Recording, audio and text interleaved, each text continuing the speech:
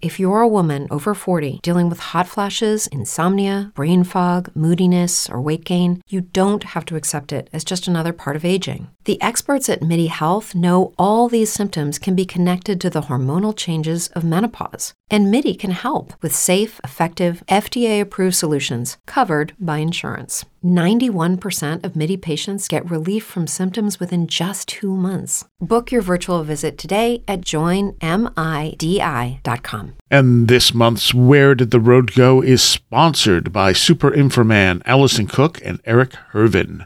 Thank you all so very much for your incredible support. Transmission start. Welcome to Where Did the Road Go? Join us as we wander off the path and explore lost history, consciousness, the paranormal, unexplained mysteries, alternative thought, and much more. We are present on the web at wheredidtheroadgo.com. Now here is your host, Soraya.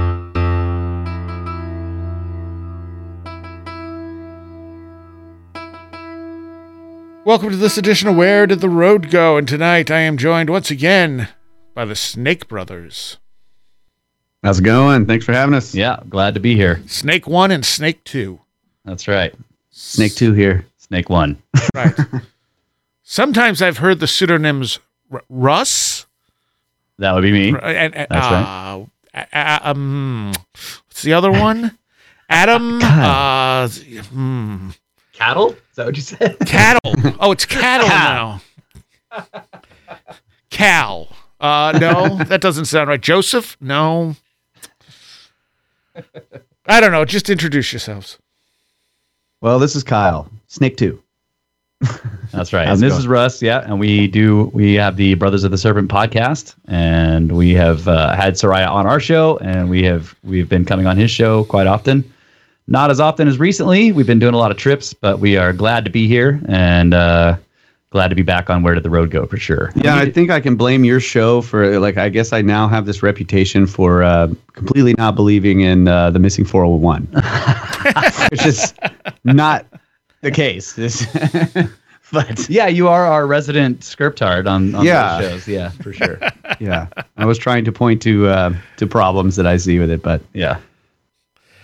Well, there are problems with it. I mean, there are problems, but that's with anything. I mean, all of this stuff. There's different ways of looking at it. Yeah, that's right. Yep. Well, I don't agree with you guys. There's no problems.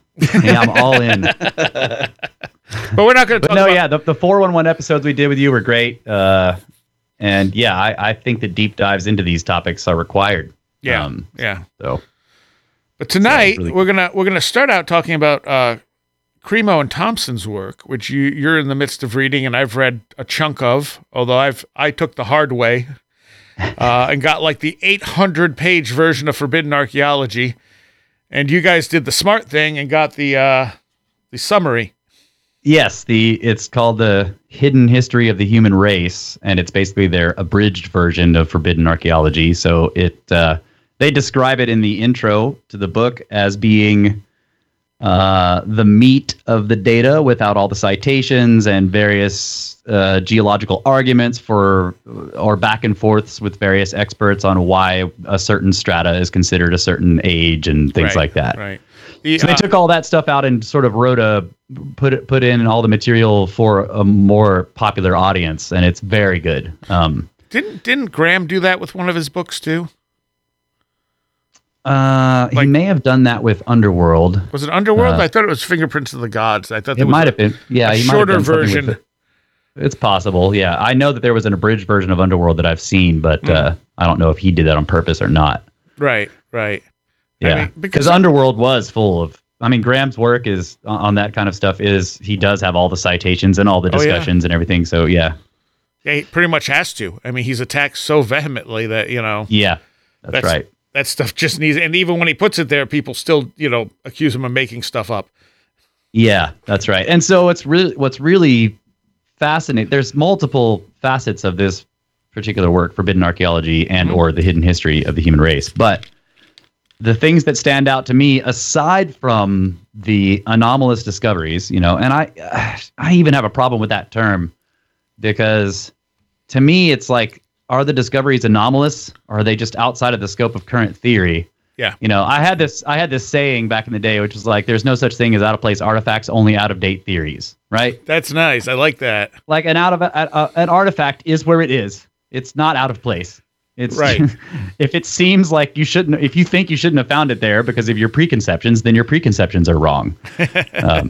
So anyway, yeah. So they're considered to be anomalous finds. A lot of them are old.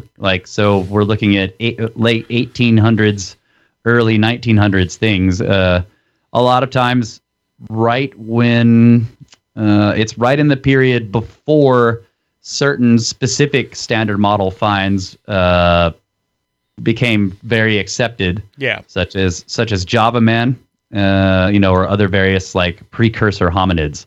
So before those were found and became part of accepted theory of the evolution of late humans, or late stage hominids, people were looking for the story.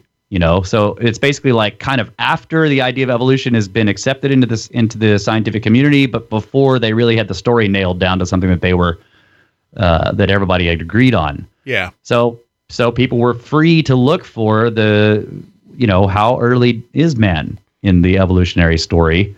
How far back does it go?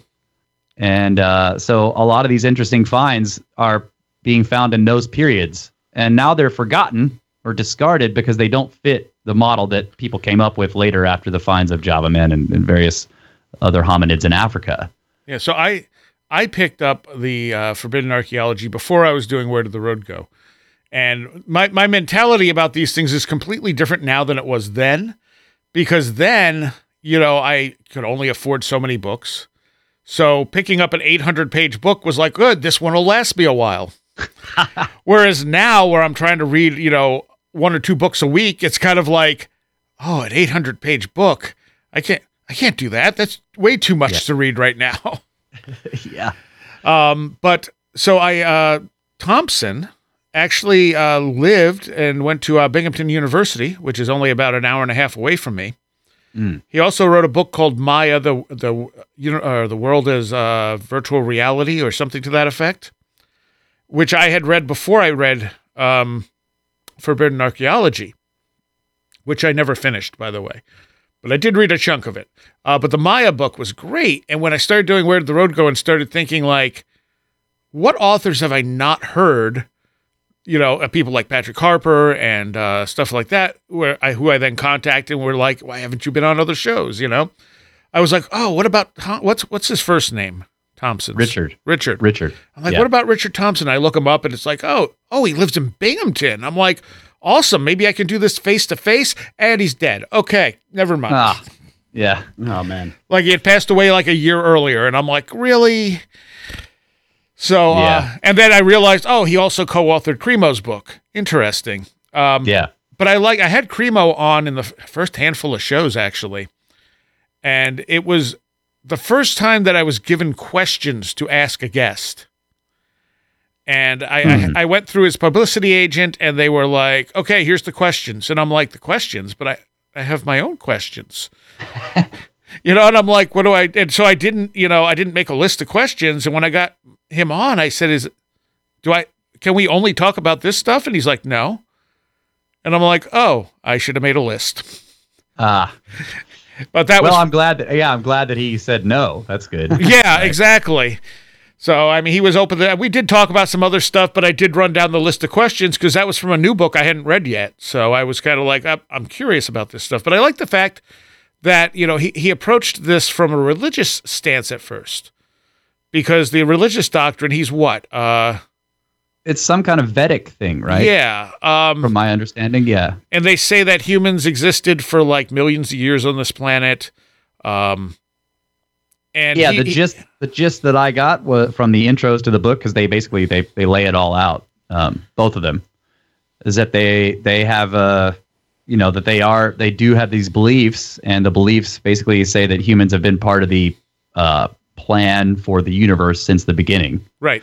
So they have no problem. Number one, they don't have a problem with a very ancient universe, and number two, they think that however old the universe is, humans are just about as old because they've been part of the plan since the start. Right. Basically, right. It's a very huge generalization, I think. And it's also a consciousness first model, I think. Yeah. So, he went to, I guess he went to whatever guru he was, who was teaching him. And he said, well, this doesn't fit with the current science. Why is that? And he's like, I don't know. Maybe we're wrong. Maybe you need to look into the science and find out. And that's what Forbidden Archaeology came from. Yeah, that's right. And yeah, he said that Thompson was already doing a lot of the research, and Thompson had gathered a whole bunch of materials, asked Cremo to join him on the whole thing and saying, like, can you compile this material into a book? So I think that Thompson wasn't much. I don't know this for sure, but the basic idea I got from reading how they described the process was that Thompson was doing the research in the background, but Cremo is the one that made it into a book. Okay. But yeah, he makes him into a co-author. I'm not sure how much Thompson actually wrote. I think because the idea that I get from the intro of the book is that Thompson got Cremo to said like, can you turn this into a book? Right. Yeah. And then they had research assistants too. They talk about having assistants because they're like, yeah, can you go track this down or see if you can? Because I mean, they talk a lot. They're like, we're looking at this paper, and in the paper there are references, right? The person makes there's like a single line in this paper that sort of is dismissive towards some object or some artifact or some ancient bone. They're like, oh yeah, the Foxhall jaw, whatever. Mm-hmm. And then there will be a reference, and they're like, okay, let's track down this citation, and then they find that thing, and then they find more dismissive comments, but more citations, and then they eventually are looking at like they've tracked down the minutes from a meeting in Paris about, it's like of scientists talking about this thing, and they're like, wow, this is actually a really interesting case. So they're following these lines of evidence from more recent papers back to things that are 100 years ago or more, where scientists were actually debating about these objects. And I don't know, the whole research process was really interesting. And they get into epistemology and how do we know what we know. Right. They discuss that in the book. They're like, here's how we think about this. Like, how can we look at evidence where the only evidence we have left, because so much time has passed, are the discussions people had about it. Right. It's no longer possible to go to the site because it's underwater or it's been eroded away or whatever. There's multiple reasons why an archaeological site will no longer exist after 150 years. And then he's like, and then the object itself has vanished because it passed through multiple hands and you can't track it down anymore, or it used to be in some museum, but they tell you they've never had it, and all the records say that they did. Yeah. And so the trail just goes cold.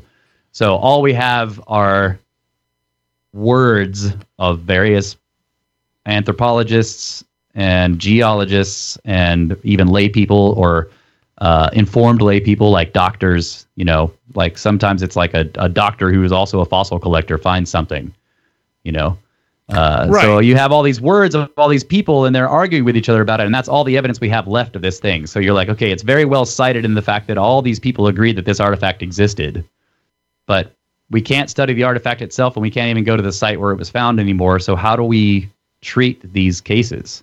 Yeah. And what's interesting is he says a lot of times people, modern scientists, or I mean, not just modern, but people back during when this was happening, would use all these facts to discard this evidence, saying, well, the thing no longer exists. It was probably a hoax in the first place. We can't study it, so that means we don't need to consider it. And he points, and they take pains to point out how often there are very accepted artifacts, bones, or whatever that are part of the standard model that have the same problem. They no longer exist. The site can't be gone back to. They were dug up by people who were not scientists, and yet they're fully accepted and are always put in the textbooks. Yep. Yeah, as long as it fits the model that they accept, the evidence doesn't have to be good. Yeah, and Kyle made a great point on our show when we were talking. He was like, "This is the problem with how did you say it? We were talking about extraordinary evidence. You go through that thought process." I don't remember what you're talking about. Yeah. So the whole thing, where they say, well, extraordinary evidence or extraordinary claims require extraordinary evidence, right? That's the first thing they'll say when you're like, okay, I found a gold chain and a piece of coal.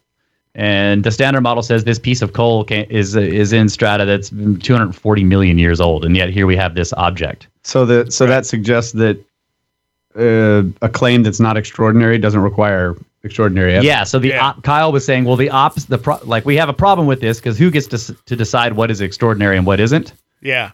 Yeah. But Kyle was pointing out that the problem is that they also use it in reverse.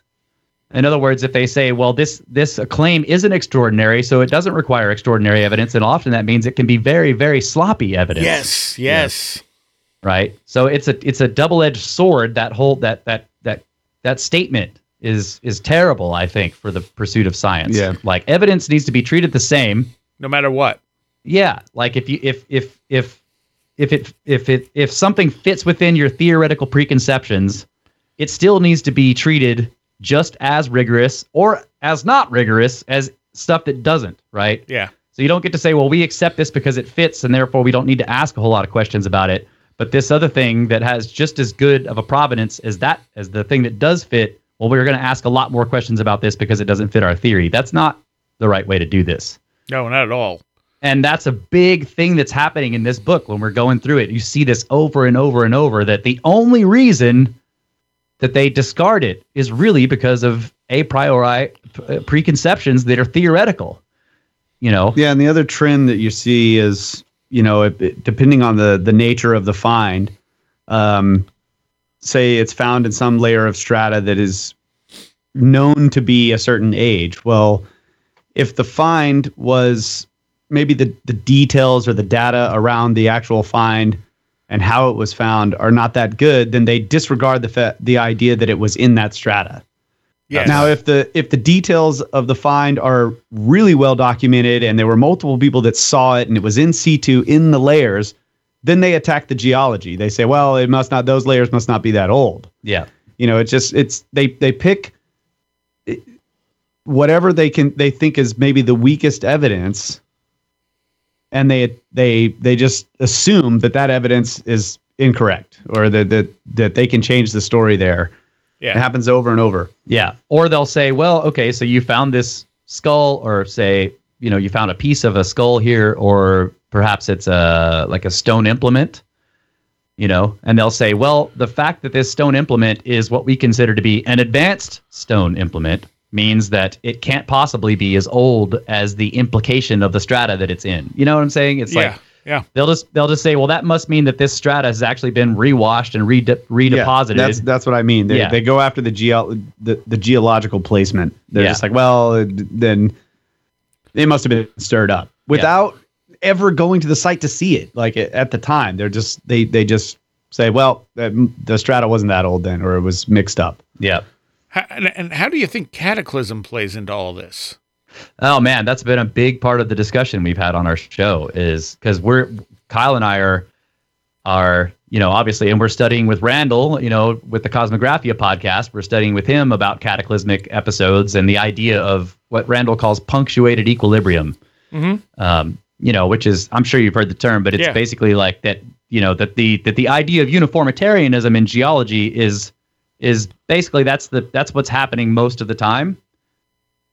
And you have small cataclysms like local ones. But every once in a while, you have very large cataclysms that are global in scope, or at least multiple regions in scope. So an entire hemisphere, perhaps. Right. And those events are big enough and energetic enough to really stir things up, including large parts of the surface, to move enormous amounts of material from one part of the surface to another. Or to, if it's a volcanic event like the thing that caused the Deccan Traps, or say the Yellowstone supervolcano, where when that breaks open, it deposits enormous amounts of material in very short amount of times, geologically speaking. So when we're looking at some of these things, we're just like, well, maybe this, if you inject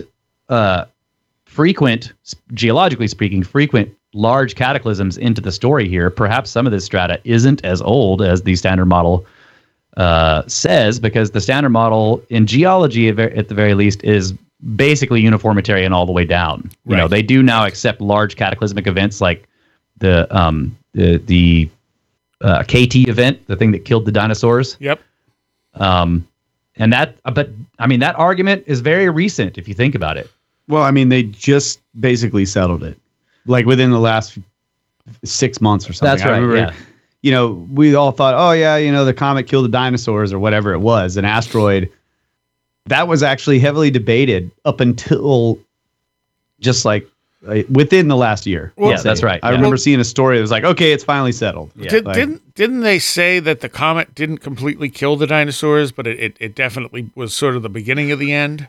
Yeah, they describe it as being, you know, the death blow that begins the dying, but it doesn't kill everything, obviously. Yeah. But what it does is it erases enough of the habitat to where the large species, you know, and it's interesting because cataclysmic events, you can view it as like the I don't know, there's a correlation between the power or energy of the event and the extinction amount of the species that are involved, or the species that are involved in the extinction. So that it's the biggest species that die first usually.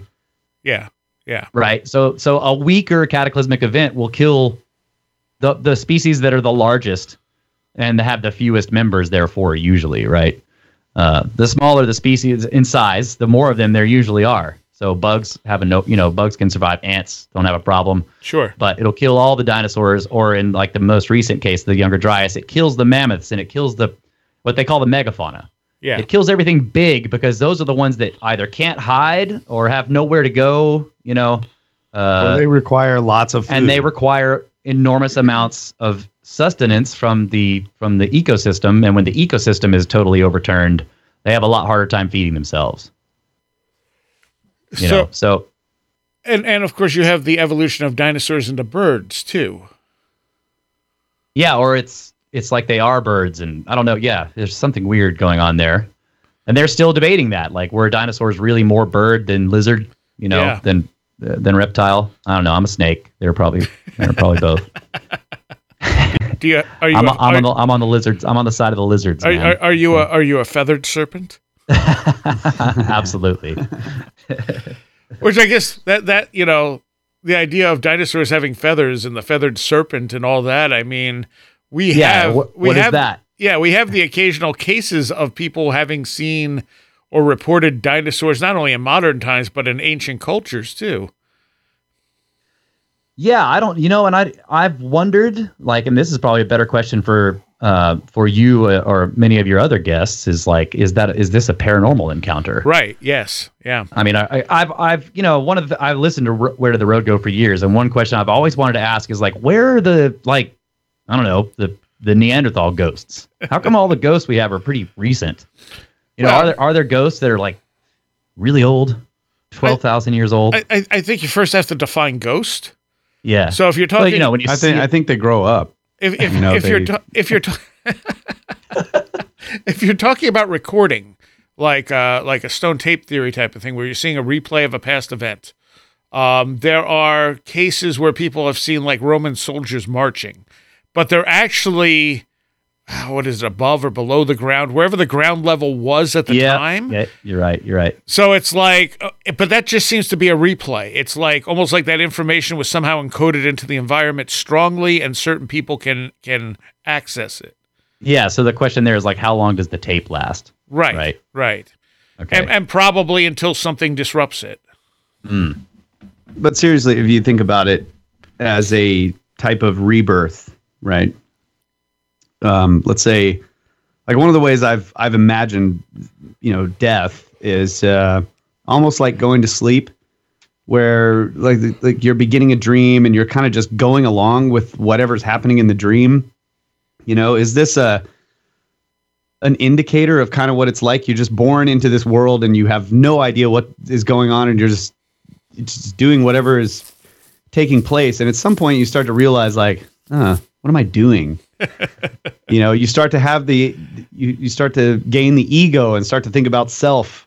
Right. And then you start to learn a little bit more about your environment and how to interact with it. And, maybe ghosts are more modern because they are, they're still figuring out the world. They're children in that world, still with a lot of serious memories. Like most of their memories, most of their mind is still in the physical world, so they're concerned with all of this physical stuff, and eventually as they That's what you meant by they grow up. that's what I mean. Eventually as they learn to interact and become more mature in that world, they're like, oh, I gotta have limbs, I can walk.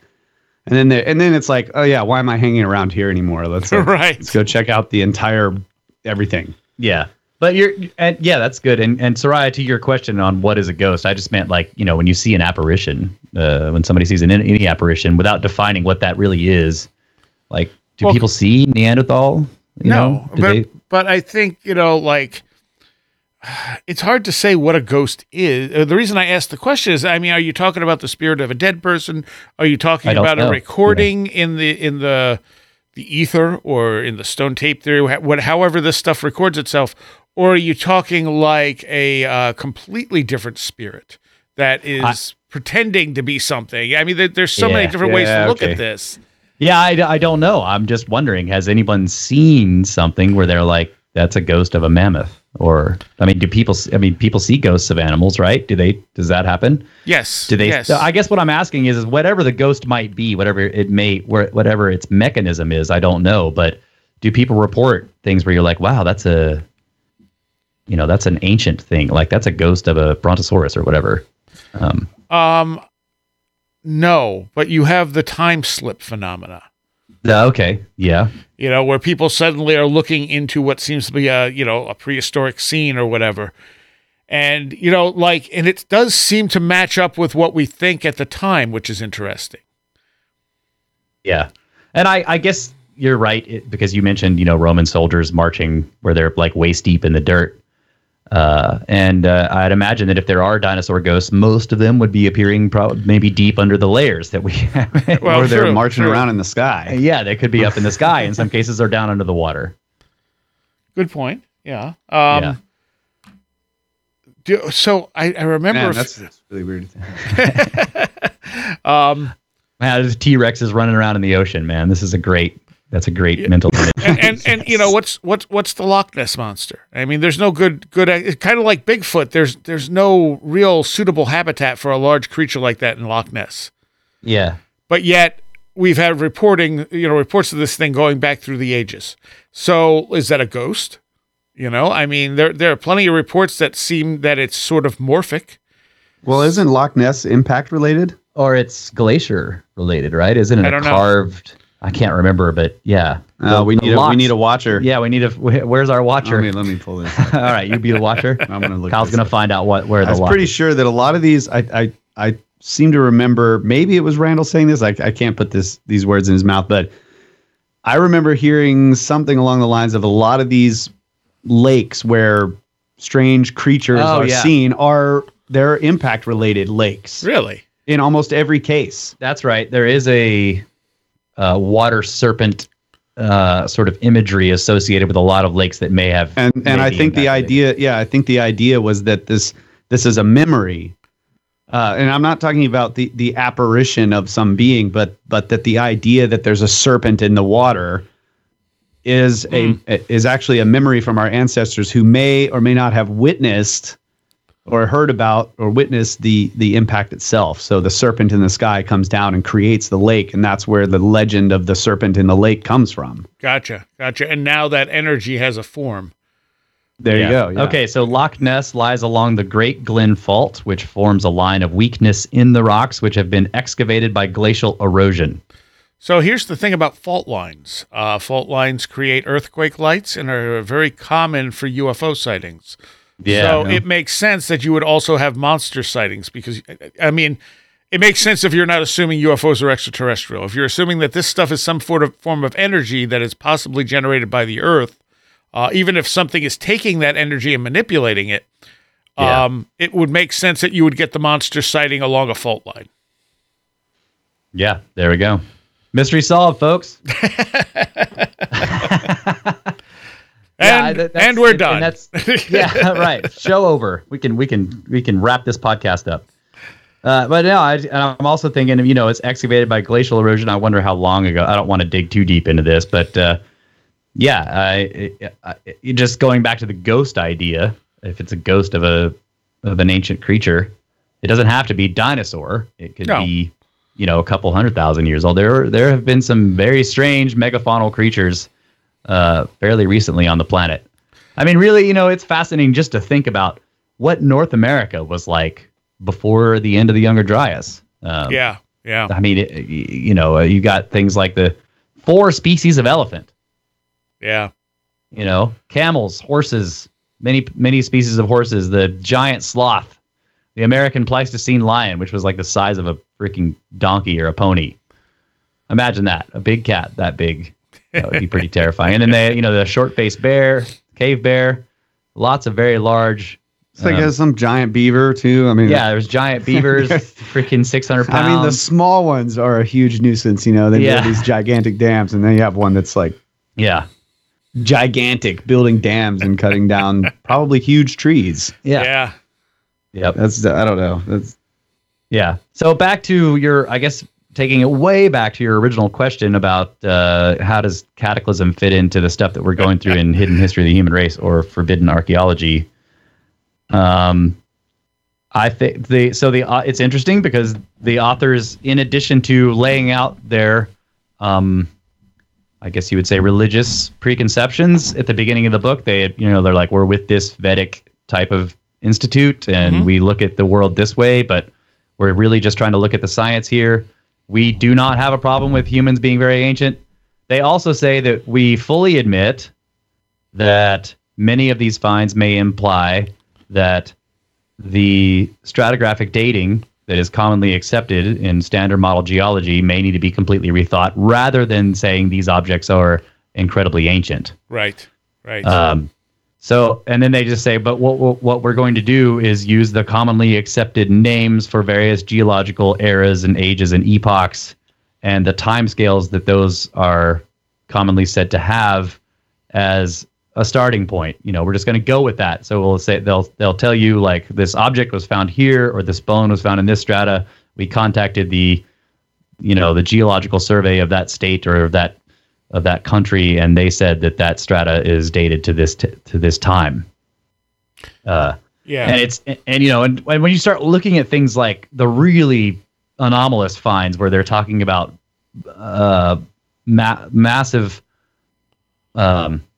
block walls discovered in coal mines in Iowa or whatever that are 2 miles below the surface in coal that's supposed to be 340 million years old. Right.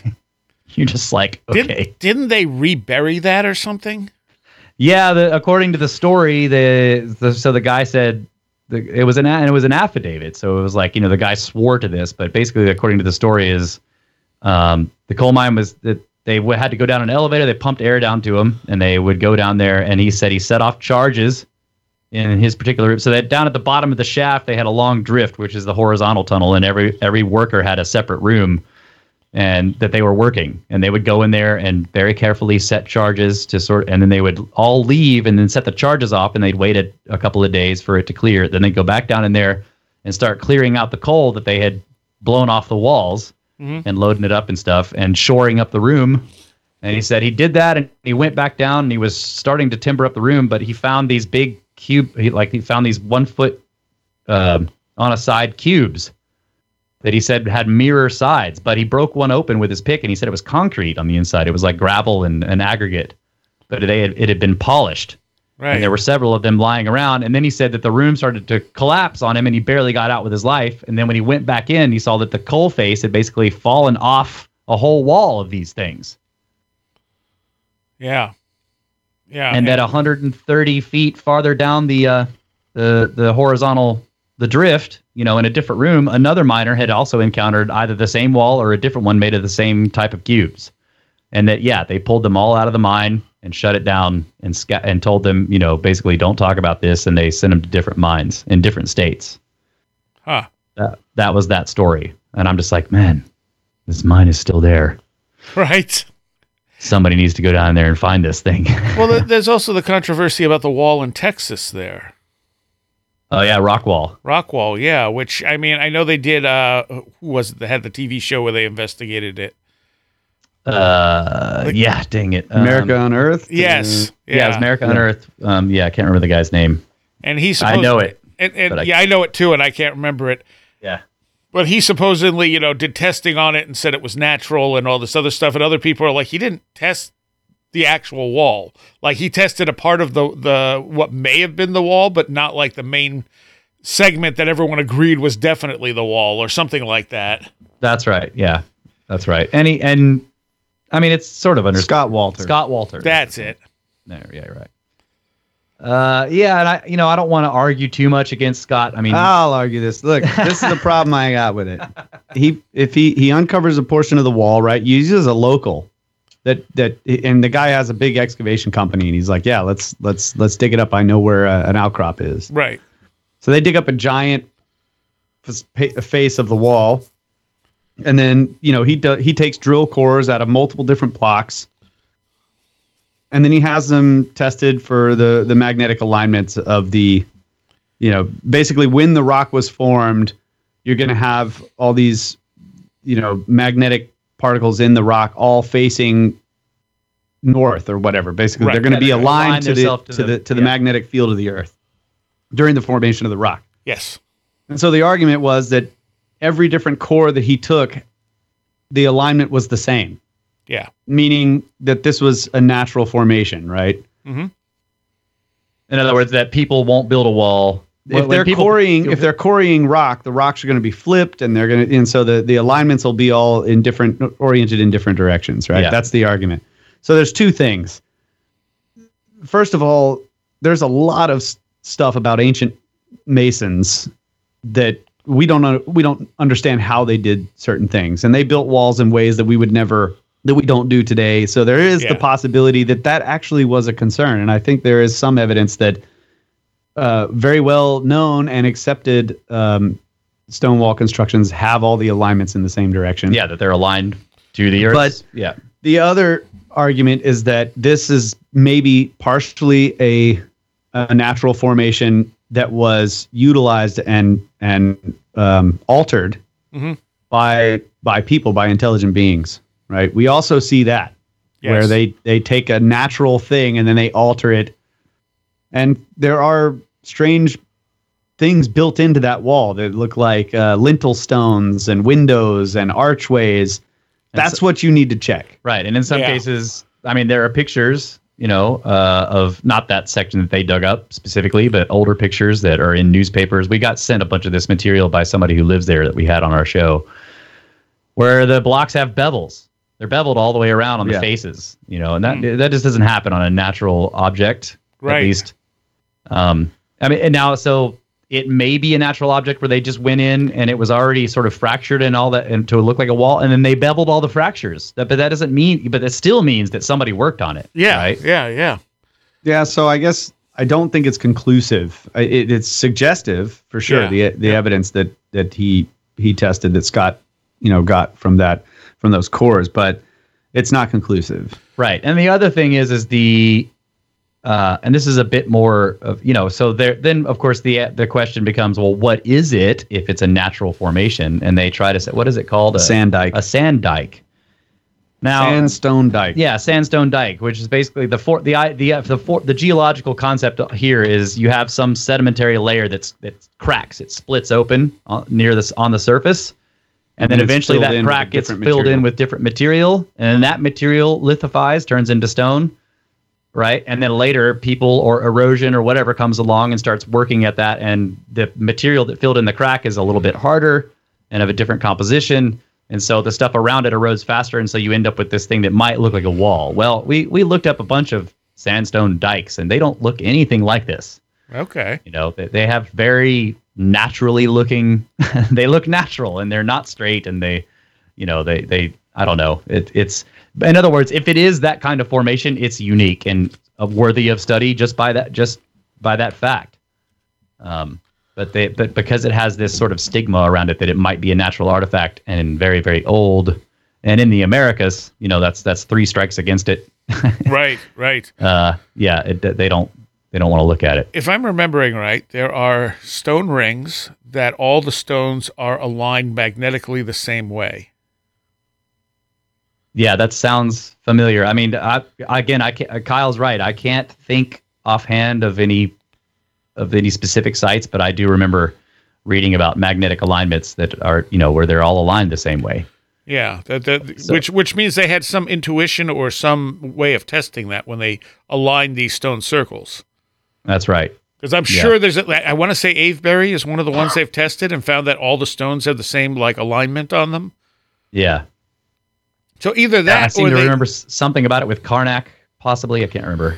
Either they had a way of determining the alignment, or they were able to change the magnetic field of the stones. Yeah, now that's a really interesting idea. Some stone artifacts seem to have magnetic hotspots built into them in specific places. I'm thinking maybe it's the Olmec heads that have this. Don't quote me on that, but I think it is Olmec related stuff where basically they've got these gigantic statues. They're not statues, they're humongous sculptures of faces. Yeah. And they have magnetic hotspots in specific areas. And it's were they aware that those hotspots existed? Right. Or did they somehow create them?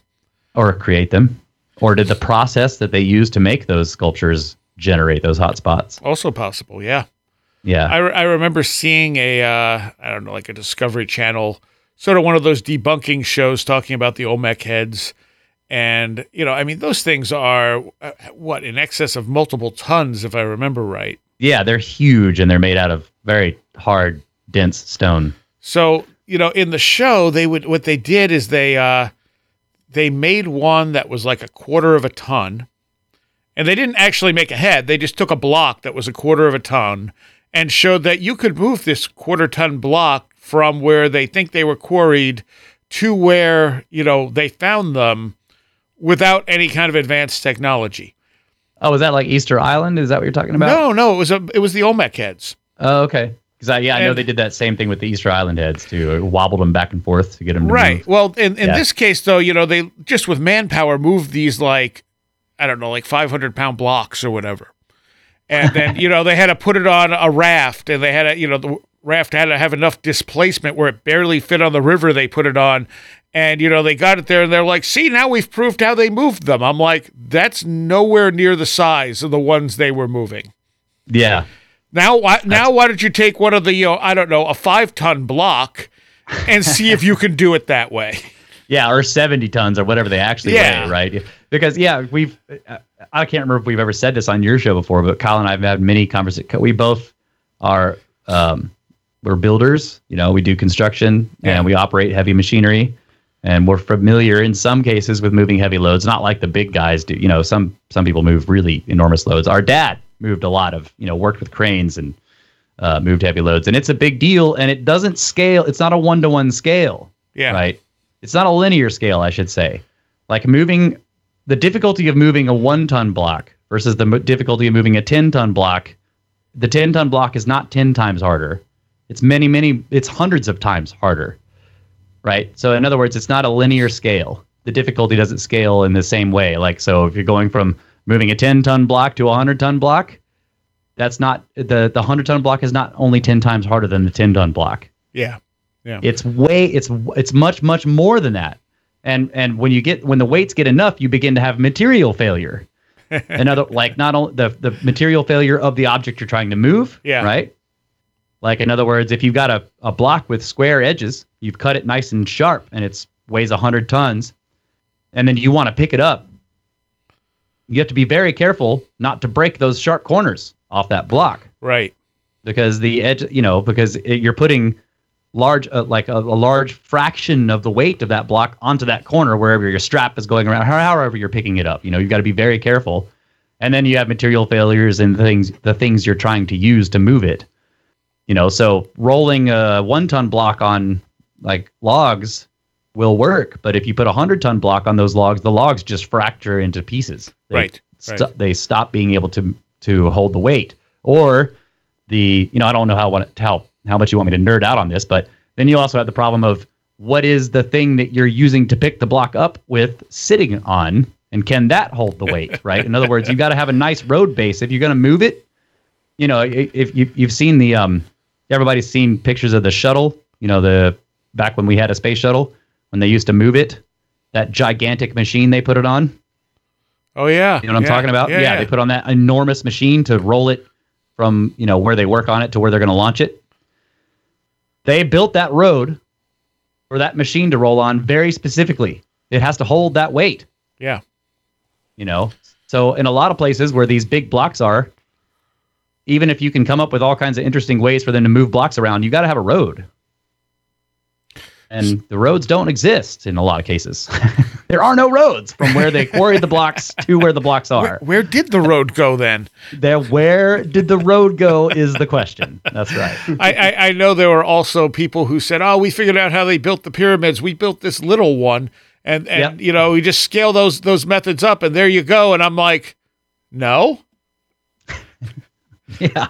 Go build us something the size of the Great Pyramid with those blocks and that precision, and then I'll be convinced you figured it out. Yeah. And then they don't tell you that they ended up using heavy machinery and steel tools and right. Yeah. Or they do, but you have to dig a little deeper to find that out.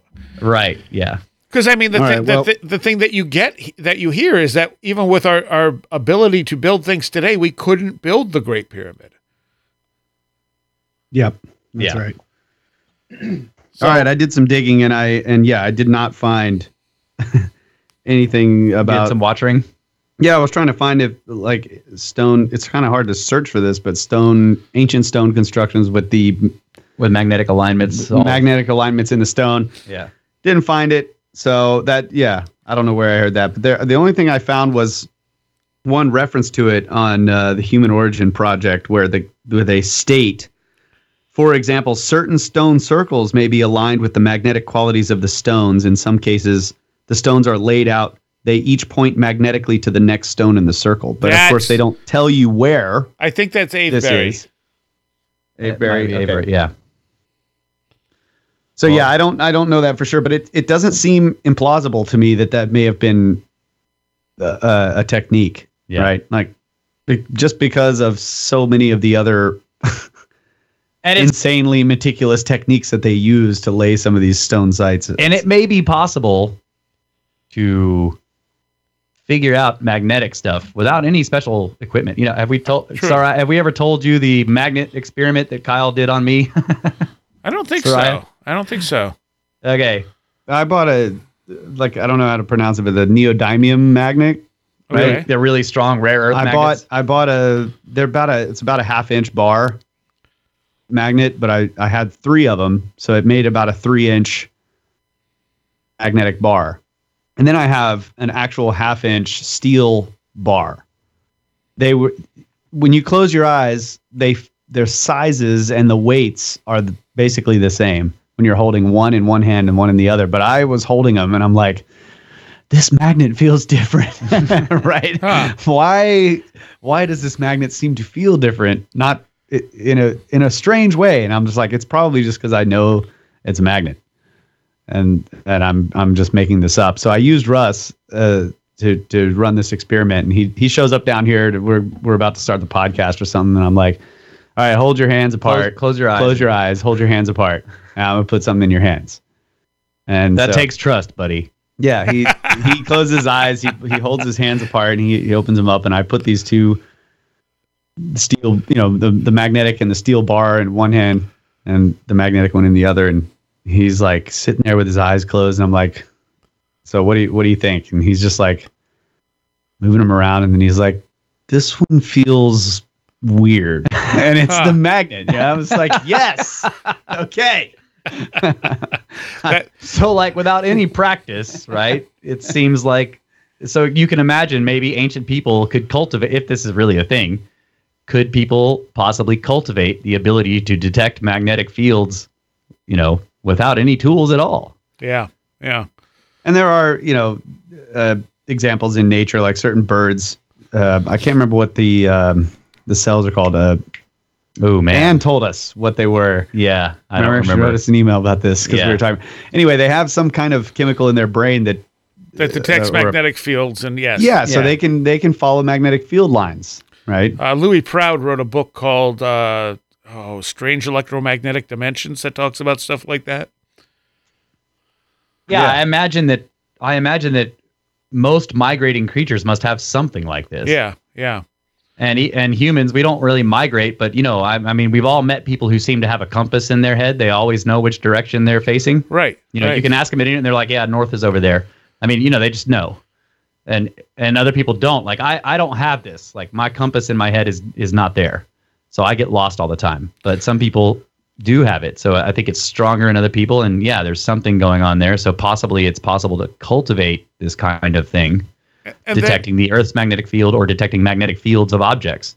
And then you have dowsing, which seems to interact with that, whether it's because the person is unconsciously picking up on the information or there's something about those rods, using certain types of rods or trees that react to this stuff. Yeah. I suspect it's the former. Right. Yeah, cryptochrome is the name of the chemical. Oh, yeah. It's a great name. Yeah, it's a good band name. Yeah, it's a good band name. But I mean, and I was surprised when they were doing something in my yard. I forget what it was. I think it was when my back basement kept flooding, and they were trying to figure out where it drained to. And this guy just picks up a stick and starts dowsing. And I'm like, oh, yeah. Huh, I didn't expect that. You want to come on the podcast? He wasn't successful, so Okay, all right. But we have another story. Did we ever tell you Russ's dowsing story? I don't know.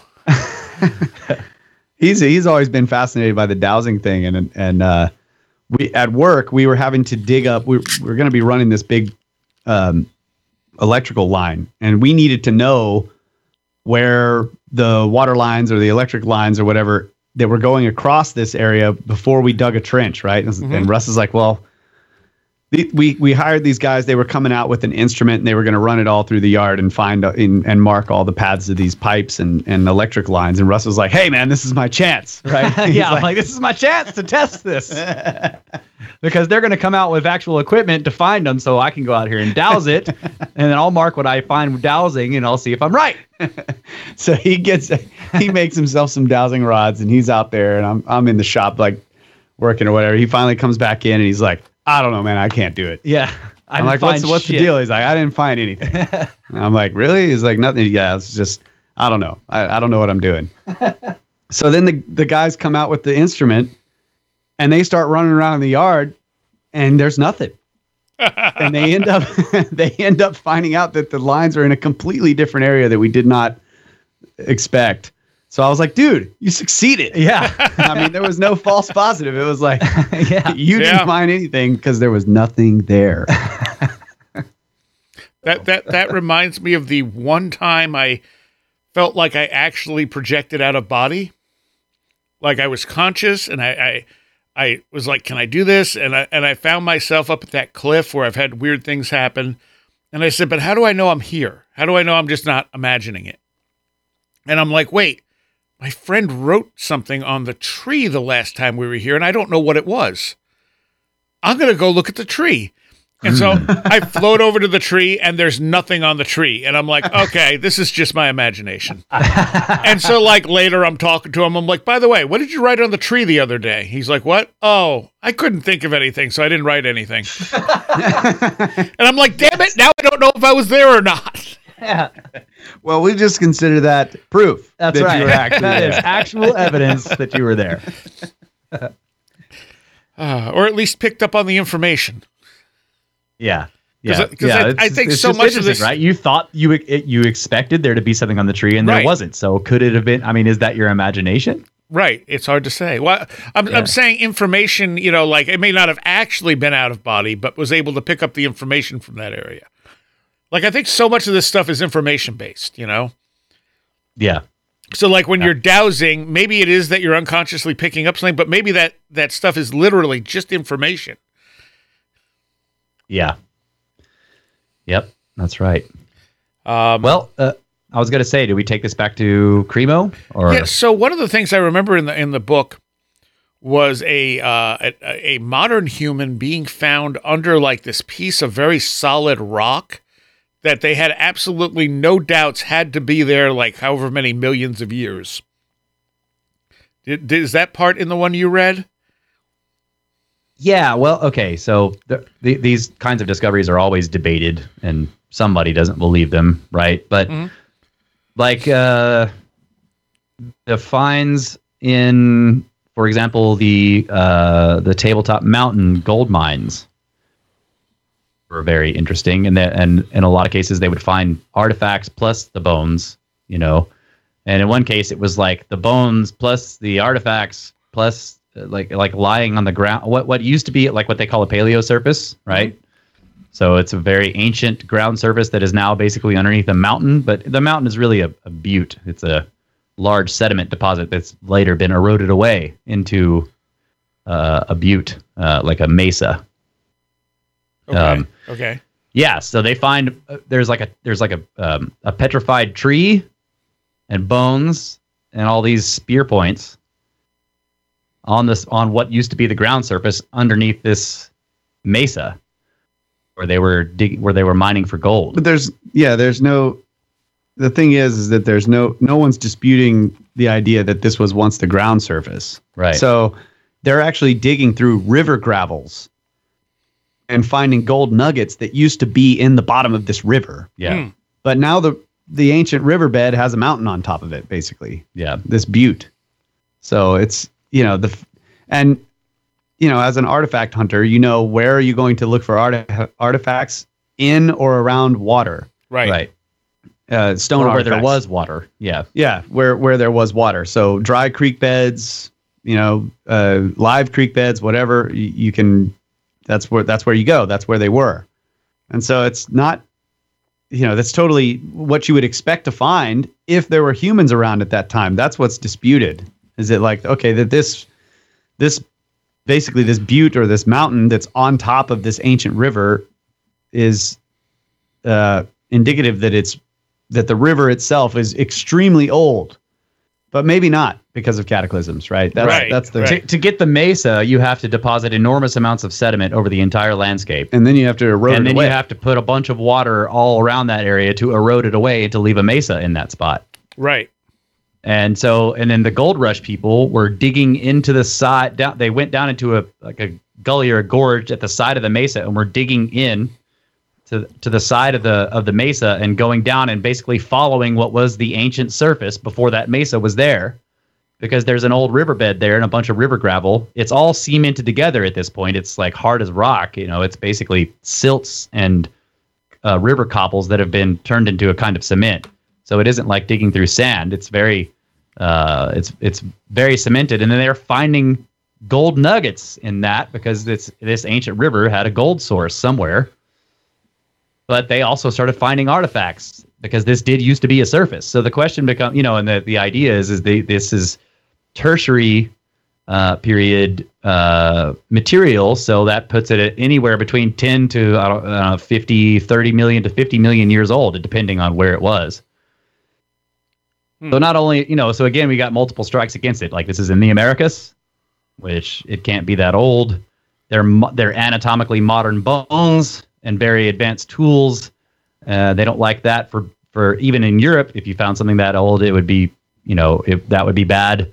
And then the fact that it's so ancient due to the age that they think that strata is, that it puts it outside of the scope of human evolution entirely, or it basically puts modern humans back all the way back before what they think of as, Homo erectus, like way before them. Right. And it's possible that you could have had an anatomically modern human at the same time as Homo erectus. Yeah, but the standard model does not accept that. But right. yes, yeah. I completely agree. Yeah. And the question is like, so it's interesting to see the difference in what we know about the science now and what not the science, but what the accepted concepts are now that, for example, Neanderthals were not so much a precursor to Homo sapiens sapiens, but we're actually like a brother species. We lived alongside them as opposed to them being our ancestors.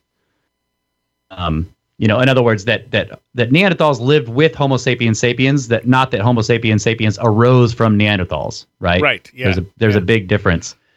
And now we have like the Denisovans that were also, no one knows what they look like. We haven't found any remains of them yet, but they do exist in our genetics, and they also seem to be another brother species to Homo sapiens sapiens and the Neanderthals.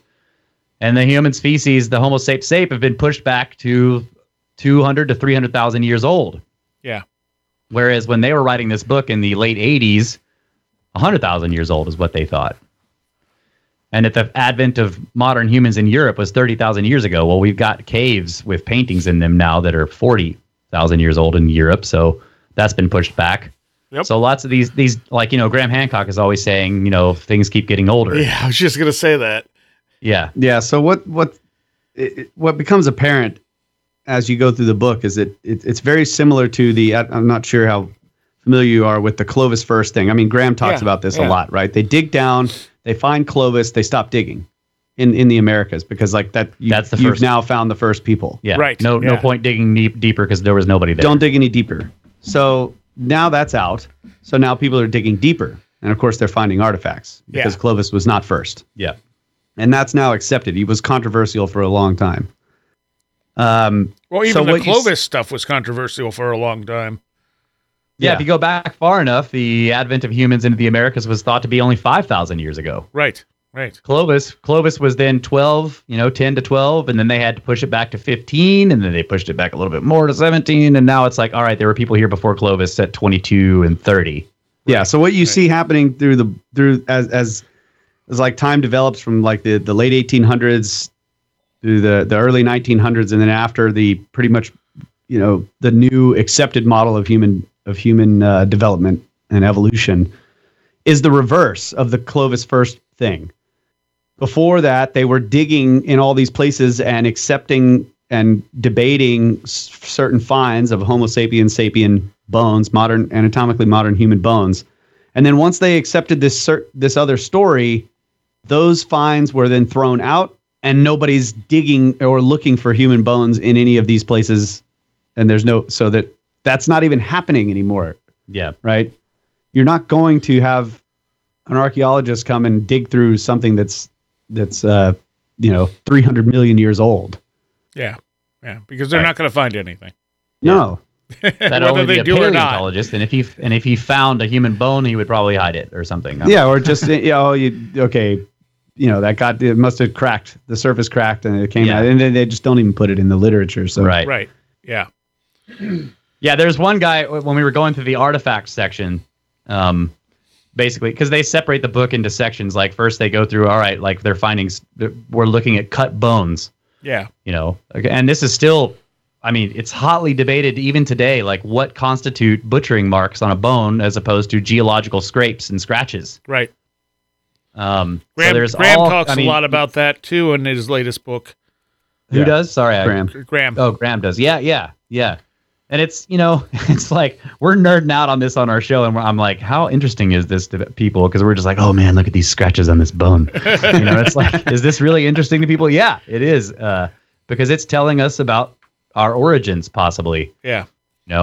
And so, and then the next section after that, after the bones section, animal bones section, and butchering section it moves to stone tools, and they separate it into what they call eoliths, paleoliths, and neoliths, which are just simple terms that mean an eolith is like a very rudimentary tool where you basically find a flint chip or maybe a piece of granite that's shaped already correctly for what you want to do, which is like bang on something and cut it, maybe. Right.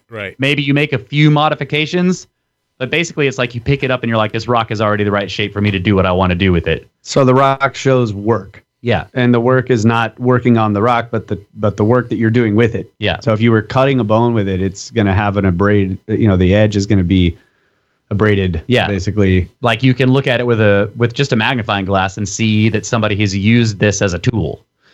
Because just one edge, the sharp side has microscopic, not microscopic, but damage that requires close scrutiny, but not a microscope to see.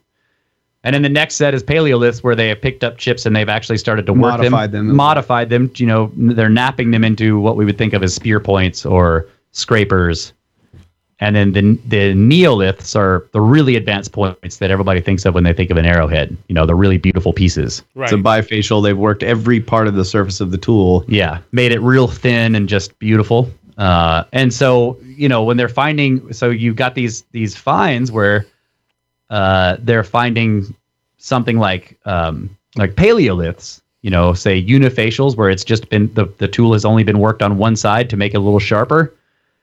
And there are all these, it goes back and forth with these scientists who are saying, well, it's because it's in that ancient strata, that must have been the result of geological chipping. Right. You know, and then of course the authors take pains to point out if this had been found in acceptable timescales in terms of the strata, no one would question that it's a human tool. Right. But because it's found too deep or in a place where it can't be there, or, you know, it's underneath this layer of lava, which we know is too ancient for people who have been in this particular spot, or it isn't necessarily that there weren't people around yet, but it's too advanced for what we think people were doing at that time, it must be geological chipping, even though it looks like a human artifact. Yeah, and a great example of that is a fossilized shoe, a piece of like a fossilized shoe sole. Yeah. Really? I mean, it's a solid piece of rock, but it looks like the heel of a shoe sole. And they're like, you know, yeah, not a footprint, but the sole of an actual shoe, and it's got the stitching going around the edge of it. And it was discovered by a geologist, so it's not like a yes. Yeah. And they're like, man, this is just a really good natural representation of what looks like a shoe, but it's totally natural, you know.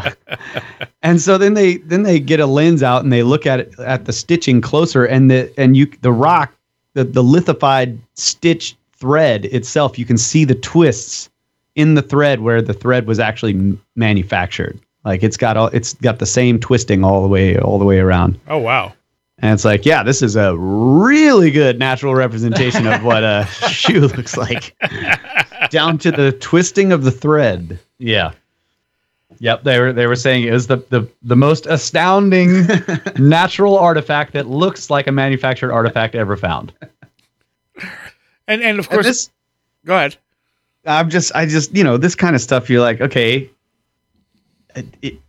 I don't know. This is, for me, I already am kind of just like open to the possibility that we've got all these, you know, the timeline wrong and all this kind of stuff. But just some of the stuff, like that shoe being found somewhere way down deep in something, and it's completely turned to stone. Yeah, it's just mind-boggling to me. I'm just like, how do we just maybe we don't understand the processes, all of the possible processes of fossilization or lithification. I don't know. It's right. Just, yeah, and that's the other thing. I mean, we make a lot of assumptions about this stuff, you know, about how coal is formed or how oil is formed. And I know there's some debate as to how oil is actually formed. Yep, that's right. Can it form abiotically? Is a question. Yeah. And most geologists will tell you absolutely not, right? I mean, but there is a debate, but it's the people who think there's a possibility for abiotic production of hydrocarbons, they're on what would be considered the fringes. Right. Coal freaks me out because at least in the Western world. I think of, like, you know, you take the Amazon rainforest and you set the entire thing on fire, and then you lay down an entire chunk of crust on top of it, and then it's being compressed while it's on fire, and that's what turns it into coal. Yeah. You know, just like, how does that even happen? Yeah. To begin with, because they're just gigantic masses of organic materials that are basically that were burning when they were buried. Yeah. Right. Yeah, that's And so it just from a cataclysmic viewpoint, that, you know, makes more sense. Yeah. Yep. But you'll see geological arguments that say, well, you know, because I mean, the way people make charcoal today, you know, if you want to make it, that's what you do. You get a bunch of wood, and you split it up into specifically sized pieces. You set them on fire very carefully so that they're kind of all burning evenly, and then you cover them in mud and you wait. I didn't realize that. That's interesting. Yeah. You wait a while, and then eventually you remove all the mud, and it's, I mean, very wet. You know, like think clay, like very wet clay. You completely make a dome over the fire with clay, and you wait. And then you take the clay apart, and the wood has sort of slowly oven cooked inside this thing. And when you take it apart, it breaks into these perfect little cubic pieces that are charcoal that are now very dry and are ready to burn with much more heat than you could get from normal wood because you've gotten rid of all the moisture and, but there's still burnable material in there. Huh. So one way to make charcoal is to take, or one way to make big layers of coal is to take a lot of biomass, set it all on fire, and then bury it in mud. But you'll see geological arguments that say, well, you can replicate that process over millions and millions and millions of years by just slowly burying biomass under increasing amounts of sediment, and the pressure is what. Yes. Right. But it is possible. It's like a mummification of a lot of biomass. The pressure generates the heat, and then you dry it. But it's possible that large cataclysmic events, if they've happened multiple times, can generate coal very quickly and also bury it under enormous amounts of material, in a geological instant, in a matter of months or less. And then you have like the going into the Fortiana range, how many times Charles Fort pointed out frogs being found in coal veins. Oh yeah. Yeah. And in the book, there's quite a few, interesting cases of golden chains, like an iron cup, I think, was found, like the block thing that I mentioned, a section of stone tile that was engraved with a diamond pattern that had a bunch of faces, all the same faces in there, like a face of an old man, all looking in the same direction. All found in coal. Yeah. And then lots of quarries, where they're quarrying. Like one of the most interesting ones to me when we were in the artifacts section was a story, and this was published in a respectable, I can't remember what it was, as a Journal of Natural Science or something like that, but it was a 1800s, so no one will accept this today. But right, quarrymen were working in a particular quarry, and they were, I think it might have been France, I don't remember. They were rebuilding some building, the Palace of Justice, I think is what they said it was. I don't know where that is, but they were quarrying material out of a limestone quarry, and the quarry was basically set up where there would be a large, thick layer of limestone, and they would get through all of that, and then below that there would be a layer of sand or pebbles, or aggregate, and then below that would be more limestone, and they would dig through several feet of that, sometimes up to 10 feet of it, and they had gone down 10 of those levels of the limestone and sand. And then the bottom of that 11th layer of limestone, the very bottom of it, all the limestone had shells and marine incrustations stuck to it. Mm-hmm.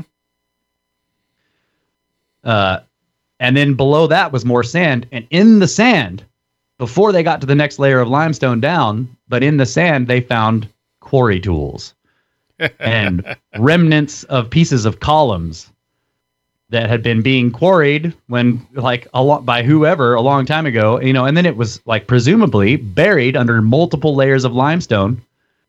One of the one just above it, which had marine incrustations on it. Right. Wow. Yeah, and they said that the quarry tools, many of which, they were like typical quarry tools, wooden, hammers and other things with handles and working parts of wood and quarry boards, all of which had been turned into agate, basically petrified and turned into like a jewel. Huh. Yeah. And it was like, okay, so what can explain that? Either you say that someone was using human style tools so far back that 11 layers of limestone were able to build up on top of it after they were doing this work. Yeah. Or this is a cataclysm of some kind or multiple ones. And it isn't that far back. I just don't know. I mean, it could be both. I have no idea. But the whole book is fascinating, and it just makes you think. What's wrong here? What's wrong with our story? Yeah, a lot, I think. Yeah, and and that bias toward we already know the answers is part of the problem. You tell me how the electric universe makes 11 limestone layers, man. Have you heard of the electric universe? Have you ever heard of this theory? But that's kind of the thing. Even a cataclysm, what's going to form 11 limestone layers? I know that's and the standard. If I remember correctly, because we live on limestone bedrock, and there are solid sections, and then it gets like gravelly and very brittle and sometimes sandy and clay, and then there's another solid section. Yeah. And I think that the explanation is that this is different levels of the sea, right? The shallow seas would rise, and when the waters were deeper, the limestone would be more tightly packed, and it would actually create like the solid limestone. And then the seas would recede, and then you have the more hackly sort of grainy stuff that's not very well cemented together, and then they would get deep again, and it's like back and forth and back and forth. So you have these layers built up over eons, you know. Yeah, and possibly like, you know, the inclusion of, say, volcanic ash, right? Yeah. into particular parts of the deposition makes it cement together much better into stone versus others, and So it's hard to imagine how this process could be done quickly for 11 layers. Yeah. Of thick limestone. I just don't. I mean. Yeah. But then again, excuse me, it's kind of like the missing 411 stuff. You know, where are these artifacts? Well, they're gone. You know, we can't inspect them, so you have to take them for their word. The site's gone, the artifacts are gone, and all we have are the reports. Well, and I mean that's kind of what happens when you look at the discovery of giants. Yeah. Yeah. Yes, certainly some of them were probably newspapers, you know, just trying to bring in viewers, but there's plenty of stuff that's even listed in the Smithsonian that you can't look at. Yeah. Yep. That's right. And so some of them, you know, some of the accounts in the book, you know, I don't know what to do with it. I'm just like, well, and then other ones where they're very well documented and they're being heavily debated amongst well-respected scientists of the time, and there's a lot of evidence put forth, and the data, you know, those I'm like, wow, you know, this is very convincing. Yeah, and it does seem like it was just thrown out because it didn't fit. right. Like it's in some cases it's even so much as first the discovery is made, and it's made by a competent scientist who's well respected by his peers in that day, and then he brings out a couple of people to come look. And then they bring the evidence to, like, for example, a conference or, you know, a meeting of like the you know, of a bunch of scientists or anthropologists or whatever looking at these kinds of things, and they show the evidence that they've found to these guys, and then they're intrigued, but they're not quite buying it, but they're intrigued, and then they form like a group of them, and they go back out to the site and they do more digging in a different spot, and they find more artifacts. You know, and so it's like it's very well documented, and nevertheless, it leaves the scientific literature over time because it doesn't fit the model that's being built. Right. And I mean, that's I think a human thing. You know, it's not just scientists that do that. Everyone kind of does that. Oh, of course, you right? know? Yeah, we can't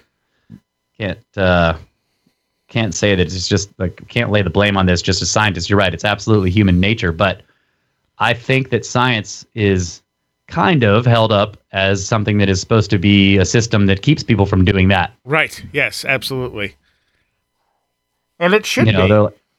It's like a whole follow the data thing. Yeah.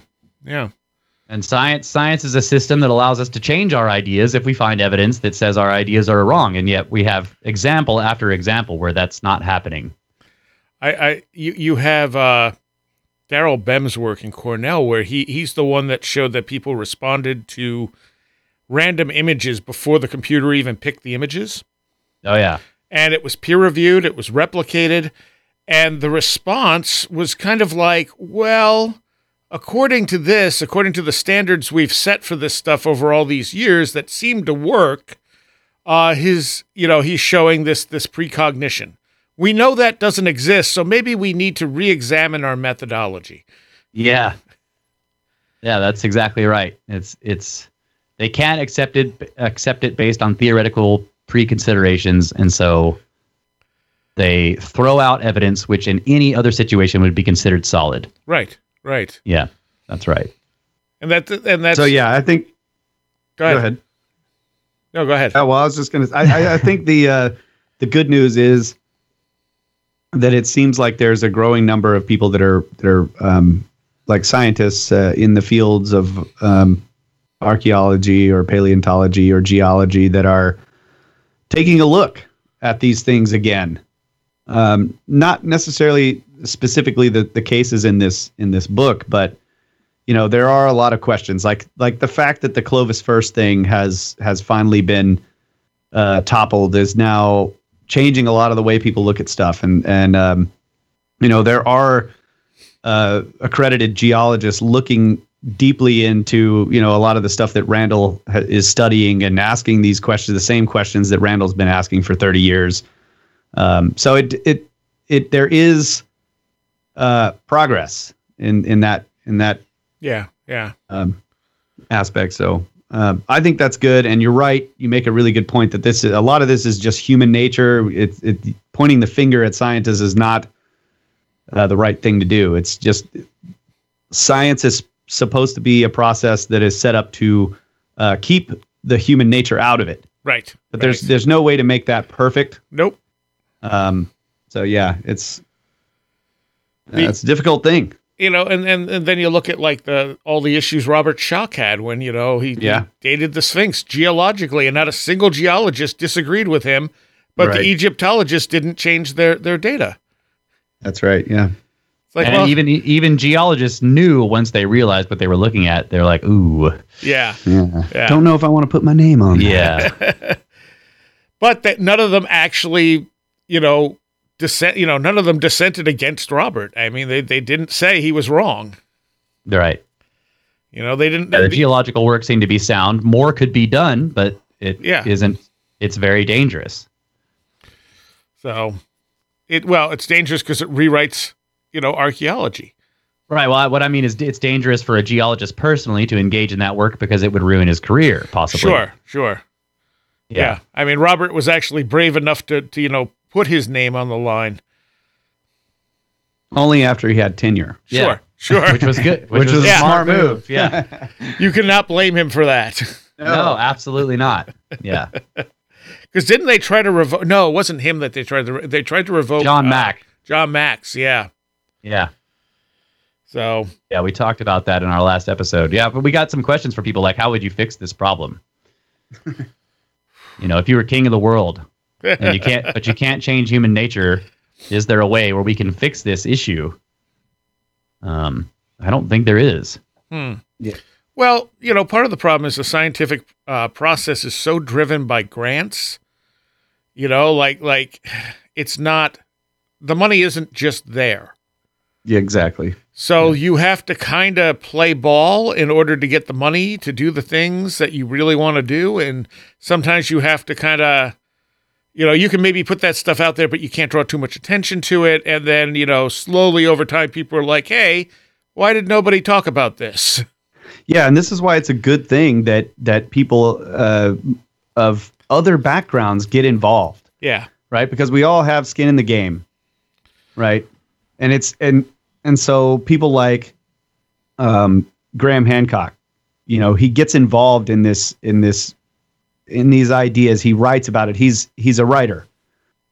But then you have the problem of the accusation of pseudoscience, right? He was never claiming to do science. Right.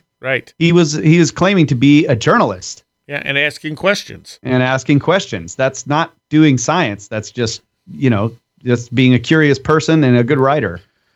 And but they use that, and that I don't know. That's just a sort of a pet peeve, I guess, because I think that it's good that people like Michael Cremo or Graham Hancock get involved in these situations and write about them, categorize them, document them in a way that is presentable to the public, so that we can all ask the questions, right?